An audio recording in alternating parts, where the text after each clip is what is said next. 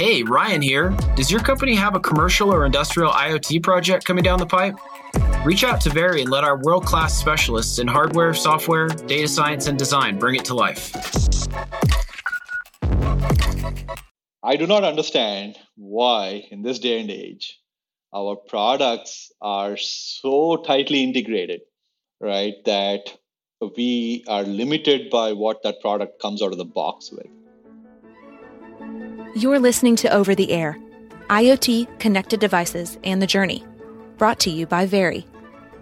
In each episode, we have sharp, unfiltered conversations with executives about their IoT journeys, the mistakes they made, the lessons they learned, and what they wish they'd known when they started.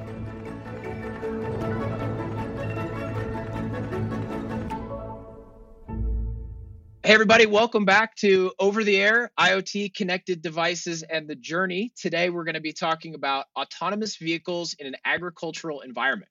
We're talking about electric autonomous tractors, you guys. I'm here today with Praveen Penmetsa, the CEO of Monarch Tractor. Praveen, welcome to the show. Thanks for having me, Ryan. All right, so right off the bat, most people listening out there, we got IoT super fans, we got connected device folks, but they may not know Monarch Tractor. Can you tell us a little bit about what you guys are doing? So Monarch Tractor is very much a next generation tool for farmers. So our tractor is all electric. It is capable of driver optional operation, which means you don't need anybody on the tractor. And also we act as a data hub. So that's where the connectivity portion kicks in. We're trying to take the whole ag equipment space from being just a mechanical device these days, which is where things are, and speeding past the electrification side, speeding past the automation side directly to an electric, smart, automated data hub of a tool. So that's the transformation that we're trying to do with our tractor. Tesla for tractors. You must hear that a lot. Is it something that drives you crazy, something that you accept, or something that you're secretly flattered by? Well, I have two reactions to that. One is if they're talking about us just as how Tesla transformed the automotive industry, we see ourselves as an agent of change. So that's very complimentary.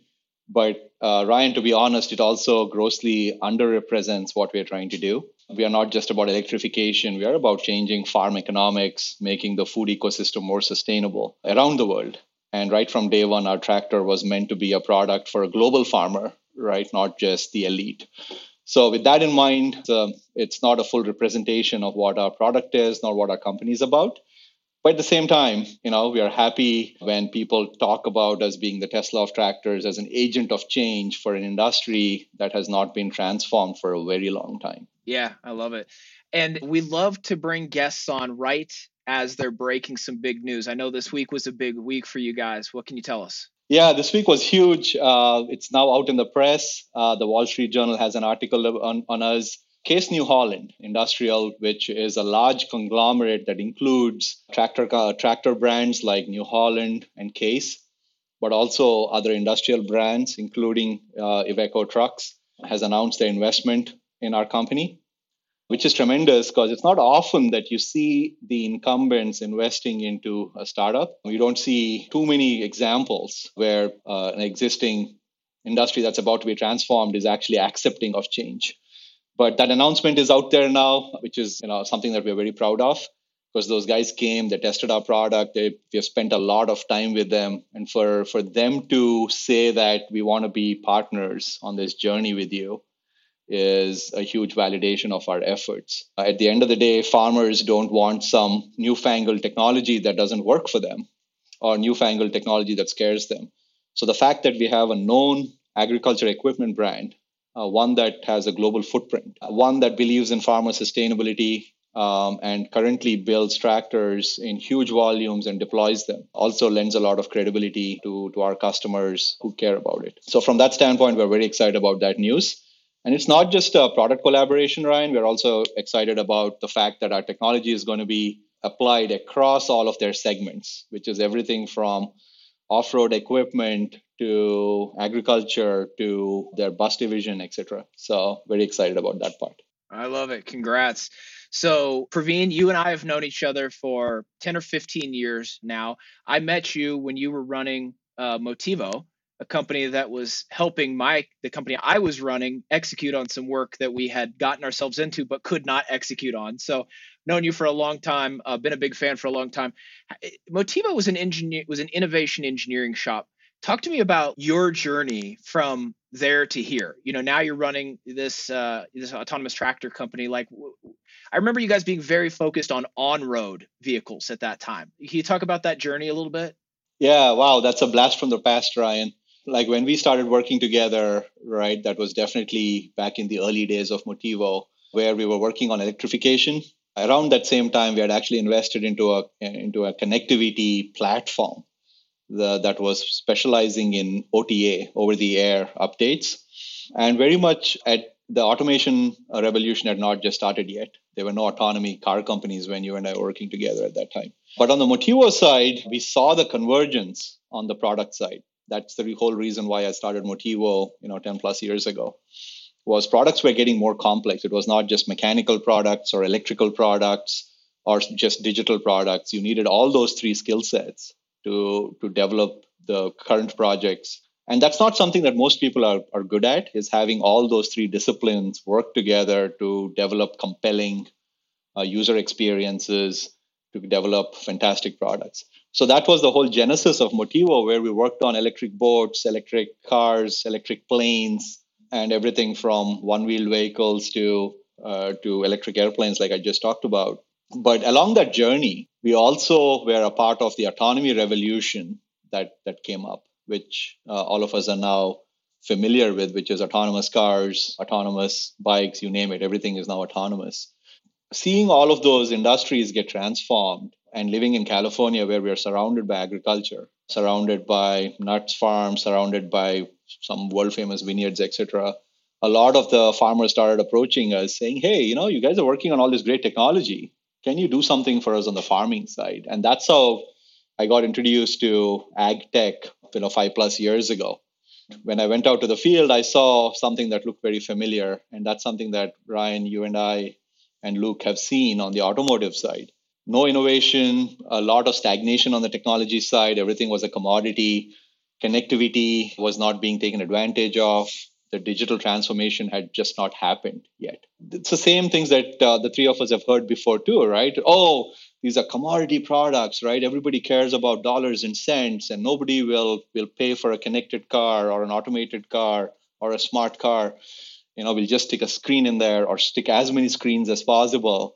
And that's what connectivity was all about. Having seen that happen in automotive and seen the change that happened thanks to connectivity plus automation transforming that product, I wanted to do the same thing in agriculture. And when I looked around, people were not doing it. And I saw a huge opportunity. And having a global mindset, I wanted to do a product that really could be sold anywhere in the world. So that's why we focused on the compact tractor and started Monarch Tractor a couple of years ago to bring that to life as a completely separate company, purely focused on food sustainability and the digital transformation of agriculture. I love it. You touched on this a little bit, but are there some specific challenges to operating in an agricultural environment that might surprise people? Maybe they even surprised you. You were like, I hadn't even considered this. Yeah, agriculture it's something that all of us feel is very low tech, right? When we kind of drive by on these highways and we kind of peek over into the farms, you kind of see ag as very much, you think of these big combine harvesters and you see this big mechanical equipment. It's not something that a lot of us think about as technology focused. We also don't realize how reactionary agriculture is. So to touch upon the challenges, Ryan, one of the big challenges in ag is, you do not control a number of the elements. So unlike manufacturing, where you control 95+% and things might be late or there's quality control issues, the biggest thing in ag is the weather. We don't control the weather. So the seasonality changes, weather changes means that in some of our crops that Monarch Tractor operates in, if there's a sudden drop in humidity in the middle of the night, the farmers have to get up at 2 a.m. in the morning and do an operation. So the reaction times have to be very, very fast. So that's one, which is very surprising. It's also surprising on like how much effort goes into agriculture and how many stakeholders there are in agriculture. We often talk about it in connectivity, right? As if you look at the automotive world, for example, there's regulations, there's dealerships, there's the consumer, there's the car companies. But if you look at it in ag, there's even more stakeholders. There's the federal government, which plays a huge role in agriculture. There's the state governments that play a role. The commodity markets in some places are controlled. There's some price sets, etc. The weather is there, right? And then there's a lot of those stakeholders. So which means when you're trying to get a product out, when you think about like product features and the channel to market the product in, or how do you distribute it, or how you support it and all of that, it's a very complex ecosystem. So I just talked about two different things. One is the reactionary element. The second one is the number of stakeholders. But the third one is how robust stuff needs to be. We are all used to, we talk about it in cars are like, 10 years, right? I use cars for like 10 plus years, etc. In ag, it's common to see tractors that are 30 plus years old. So when you're developing a connected smart product, how do you develop a product that farmers want to keep for 10 plus years? That's being passed on from generation to generation and comes with the farm. Usually, if you buy a farm, you get the tractor along with it. So these are the kind of things that make the whole landscape very challenging and also very interesting. It's a fantastic place for all of us who have been in other market segments like aerospace and automotive and mobility to apply all those lessons into farming. So for people out there tasked with developing an IoT product, we got a lot of people out there, in the business of connected devices. Probably the only familiarity that they might have with ag and tractors is this story of right to repair. What can you tell us about that as it pertains to developing a connected device? What challenges has that presented that might be relevant to somebody else that's entering a regulatory environment and that's really pointed at the internal combustion world? Here you are coming in on the autonomous electric side. How has that affected you guys? So just to frame the landscape there, farmers historically are very used to working on their equipment. They all have equipment sheds, welders, and they're very hands-on. So it's not like a typical consumer who does not have a lift to even lift the car up and work on it, right? So farmers are used to that kind of an ecosystem. They also don't have a lot of margins in the business. Farming is a very aggressive financial world. So they're always looking for cost savings. What's happened over the last decade is as equipment has gotten smarter, like the big combines are now have GPS positioning systems on them. They have emissions control systems on them. The equipment manufacturers, with the dealerships being some of their stakeholders, have started to look at it as a revenue channel.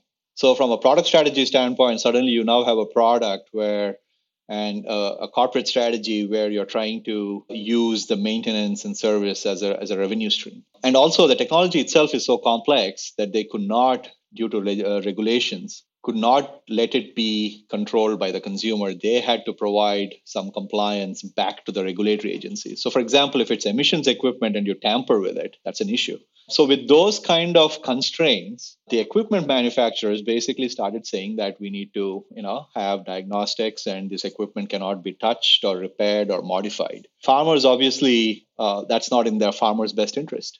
So if in the middle of harvest, you only have a limited time, weather's going to change on you again, equipment is down, and you say, hey, for us to repair this thing, you better wait until our master technician comes there with this diagnostics tool, plugs it in, tells you what's wrong, and then we have to take it back. That's not feasible. We have heard stories last year about how some over-the-air updates actually disabled certain machines, and they lost weeks during harvest, which immediately shows up on your production yield. So that's why there's a very strong reaction, is due to the expectations of the farmers were not aligned.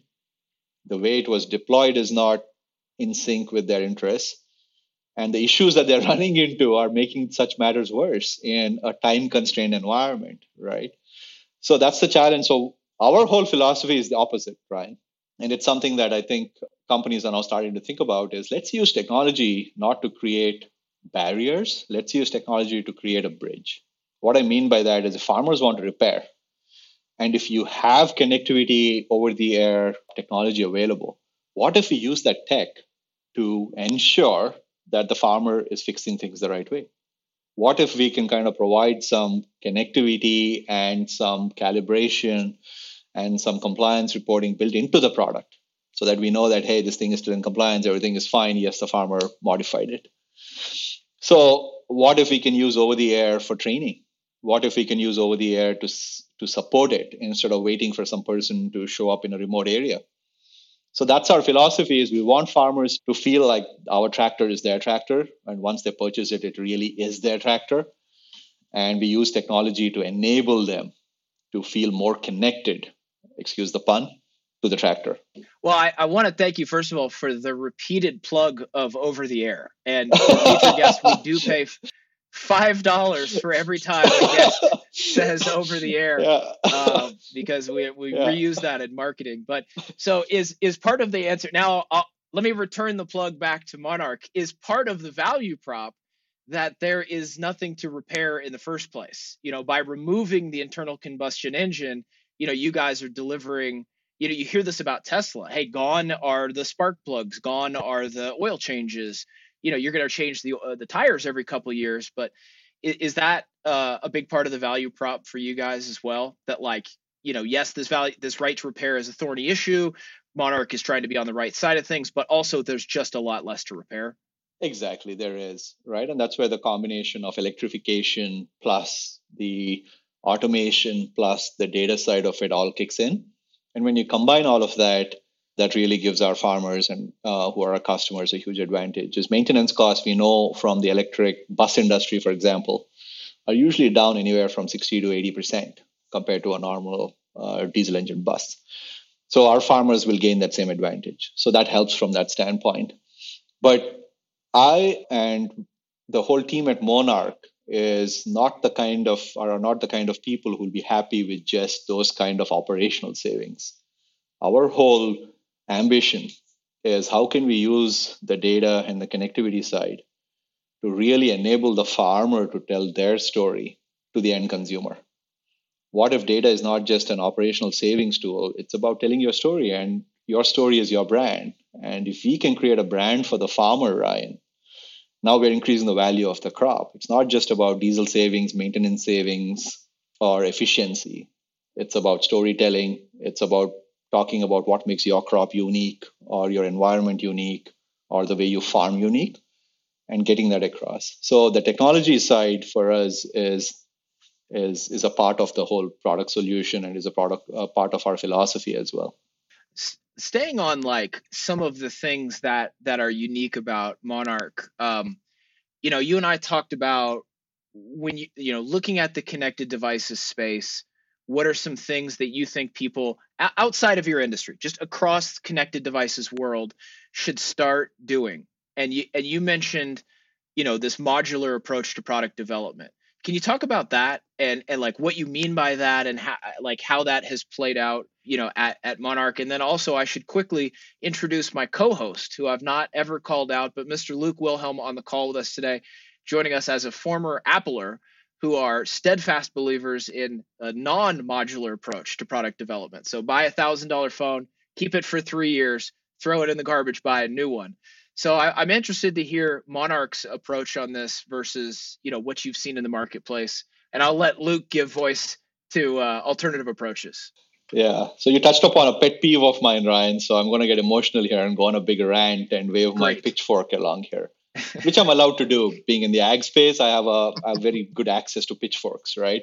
Right. So I do not understand why in this day and age, our products are so tightly integrated, right, that we are limited by what that product comes out of the box with.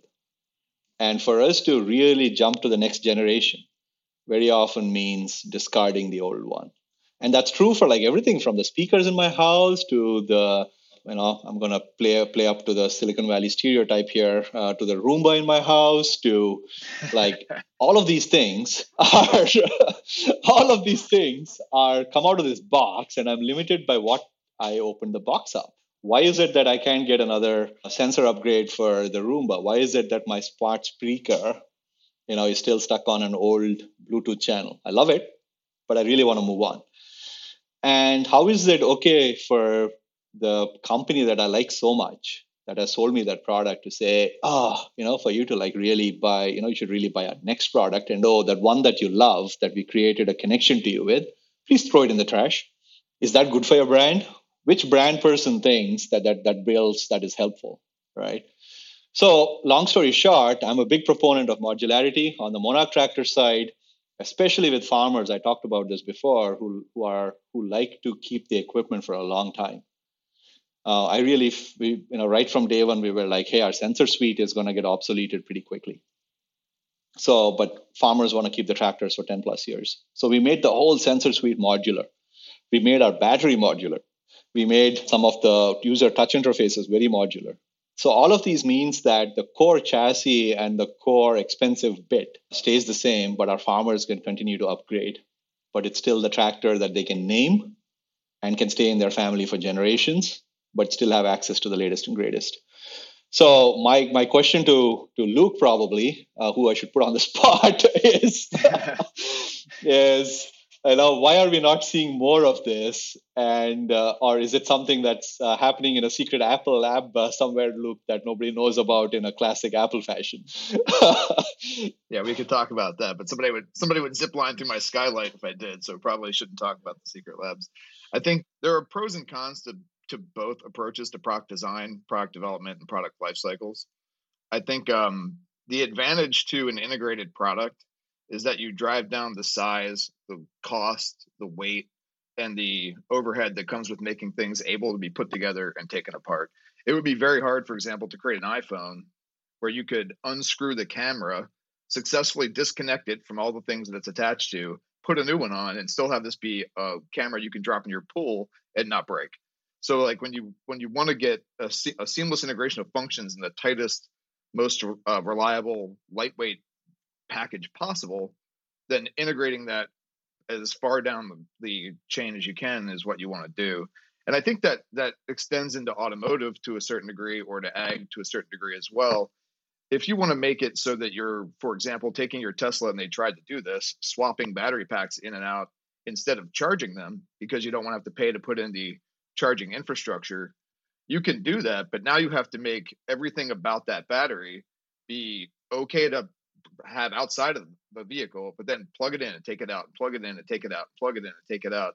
And all the connectors, all your high power connections, all of your fasteners, all those things have to be able to do that. And so it drives complexity, cost, weight, and volume up. And so I think there's a smart way to do it. And I think by doing it at the very beginning of product design, like you're doing, and if you define the interfaces of those subcomponents as well as possible, as early as possible, then you make that potentially over the life of a car, because it's not like you can't swap a battery out of a Tesla 5 years from now, but you're not doing it every single time. So I think if you're smart about how you set that up front, and it's not a thing you're going to do on a regular basis, but it's a once in a while thing, and it's not so complicated that you're likely to break the other functions of the product. And with Apple, with the Mac, with the MacBook, with the phone, with an AirPod, all those things are so small and light, and there's so much functionality that's jammed into it that to expect somebody that's not a trained expert, and even many of the trained experts, to be able to take it apart, fix a thing, and put it back together. No, that makes sense, Luke. And I was being provocative when I called out the Apple products, but I think my whole issue is I would expect to see more modular devices in our life on a daily basis. And it's amazing, actually, how few of these devices are modular.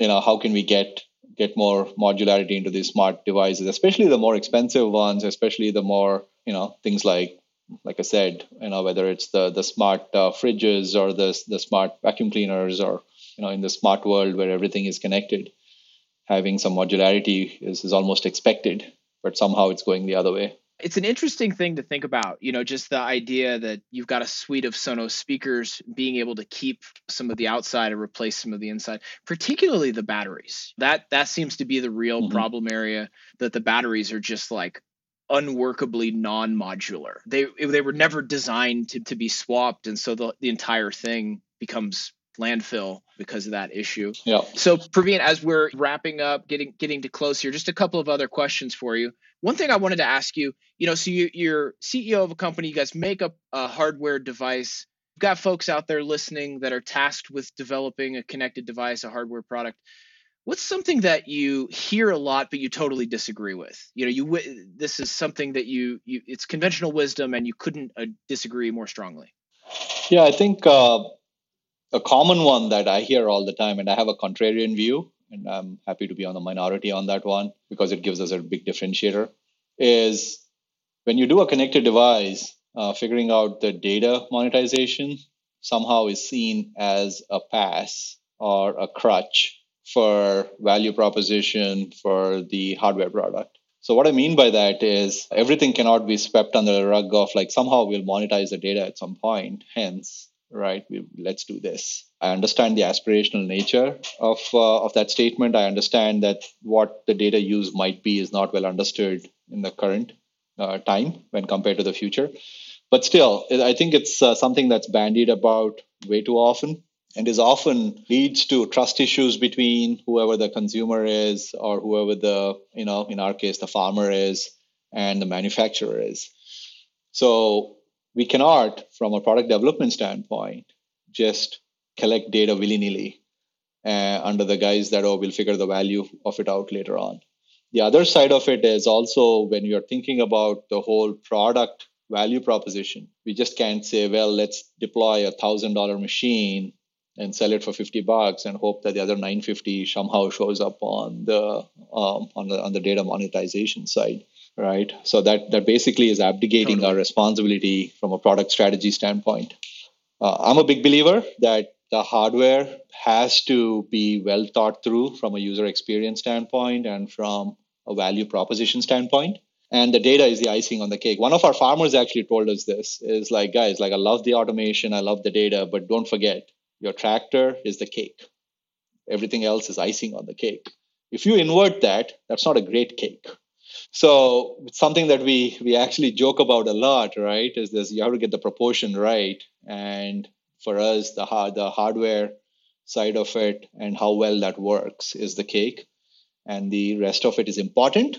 We try really hard to make sure that we get that prioritization right as well for the sake of our customers. Let's just pull at that thread a little bit. I think most people that have been in this space, I'll say I totally agree. Like monetizing data is not a strategy. I don't know. It cannot be the cake. But I agree with its place as the icing. So, but like talking about the cake, the purchasers of products are often like fiercely loyal to brands that have solved hard problems. What's a problem? Like headline, or maybe it's like buried down in the minutia. Most people wouldn't even appreciate its difficulty. But can you give us an example as you've developed this product of a problem that was like fantastically thorny? Maybe it wasn't even something you were anticipating that you guys have had to solve for along the way. I think the big one for us from that standpoint is how do we make a very robust product while keeping it, modular? And Luke did a great job of explaining the pros and cons of it. But that was a huge challenge for us, and those compromises had to be made on our side without compromising the product. So I'll give you an exact example. Is we took on the challenge that nobody else has, even in automotive, nobody else has, which is in order to make our sensor suite system completely modular, we had to put everything into the roof and really package the roof up. And since it's agriculture, it gets sprayed not just with water, but also with strong chemicals like sulfur and things like that. So we had to package this whole thing up, make sure that it passes all the robustness requirements and the environment requirements, but also do it at a cost target that was very challenging. So what we had to do our sensor suite was, while we were using a lot of production scale sensors, we had to do some custom development as well, and some innovation with respect to how we cooled all of these electronics and the compute that was in the roof. So there was a mixing and matching of off-the-shelf versus custom plus innovation to meet the modularity requirements, the environmental requirements, and the cost targets. So the roof is something that we're very proud of in terms of what we've managed to achieve. And none of the autonomous cars that you see have kind of really pushed it into that area with that modularity, right, for very good reasons. So that was a crazy challenge. And you would appreciate this, Ryan, and I've avoided using the word OTA since you last mentioned it, is the connectivity side, the antennas. We still have to deal with the antennas, right? We still have to deal with the GPS system that's inside our roof and the communication that has to happen there.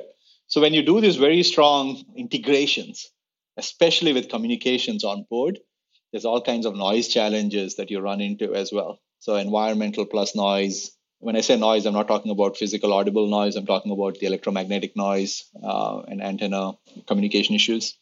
So all of that combined made it a really challenging project. Something we're very proud of, and we have like 3 or 4 of those kind of things on our tractor that make it incredible. When you look at the landscape, so you're solidly both feet in the connected device world. You guys are building something that no one's ever done before. It's incredibly cool. There seems to be plenty to be terrified about with regards to your product, but just the evolution of the speed and the direction that technology is going. A lot to be excited about. Most just seems uncertain. People are unclear. What's your thought on, and like, what would you share with listeners out there? The world, according to Praveen, where is the world going, as it pertains to connected devices? Like, what are some themes that you see when we're revisiting this episode on the best of, in 5 years, we're looking back, what are some things that you think will be true then or 10 years from now that maybe aren't now, but we're headed there? I think what fills me with a lot of excitement and hope for the future is the way we look at the devices in the world that we live in. This is very much from the connected device space, like the early days of the internet, right? Everybody's got a connected device. It's like everybody's putting up a website. But the opportunities of what that means when it comes to our daily lives of now that you can do banking here, you have like your whole life is now touched by the web, right? Your shopping experience, everything has been touched. Similarly, thanks to connected devices, which we're in very early days on, I think every aspect of our life will be touched in a meaningful manner. What I mean by that, and I'll give you an example from the Monarch Tractor standpoint, is all of us have discovered our strong affinity and our strong connections to the food ecosystem. Thanks to COVID, we've all become cooks or tried to cook, or if nothing else, we're watching more cooking documentaries on Netflix. Yeah, sure. I'm looking at you, Ryan. Yep. But thanks to connected devices like the Monarch Tractor, right? The stuff that's in your fridge or the stuff that you're about to eat, you now have a more meaningful relationship because you know how it was farmed, you know who the farmer was, you know what went into it. It's like how much you enjoy a glass of wine and the story that goes behind it. Imagine that for every component of your meal, right? Imagine that from the salad to the meat to you name it, right? If you felt that kind of an experience on your food side and that whole thing was digital, right? You don't have somebody telling you how, what is in that wine. It is told to you in a digital fashion, right? In a digital storytelling. So I think that's how it's going to be very meaningful. And I think connected devices right now are being used for things like firmware updates and maintenance and all of that, which is good. Don't get me wrong. But I don't think they have a meaningful effect on our day-to-day lives. And that's what excites me. Is 5 years from now, I expect to have mind-blowing experiences for every small thing. And our expectation is going to be so much higher for every part of our life. So that's what I think all of us have to look forward to with hope. That's a lot to be excited about. Praveen, I really appreciate you being here with us today. We wish you guys the best of luck. Congratulations on closing your most recent round, and we wish you guys all the luck. Ryan, thanks a lot for having me, and great to be on this journey. And thanks for your support. Thanks, Luke. You bet. Good to see you, Praveen. Congratulations. You shouldn't have to worry about IoT projects dragging on or unreliable vendors. You've got enough on your plate. The right team of engineers and project managers can change a pivotal moment for your business into your competitive edge. Very's close-knit crew of ambitious problem solvers, continuous improvers, and curious builders know how to turn your ideas into a reality, on time and up to your standards. With a focus on mitigating risk and maximizing opportunity, we'll help you build an IoT solution that you can hang your hat on. Let's bring your IoT idea to life. Learn more at verypossible.com. You've been listening to Over the Air IoT, Connected Devices, and the Journey. If you enjoyed today's episode, make sure to hit subscribe in your favorite podcast player and give us a rating. Have a question or an idea for a future episode? Send it to podcast@verypossible.com. See you next time.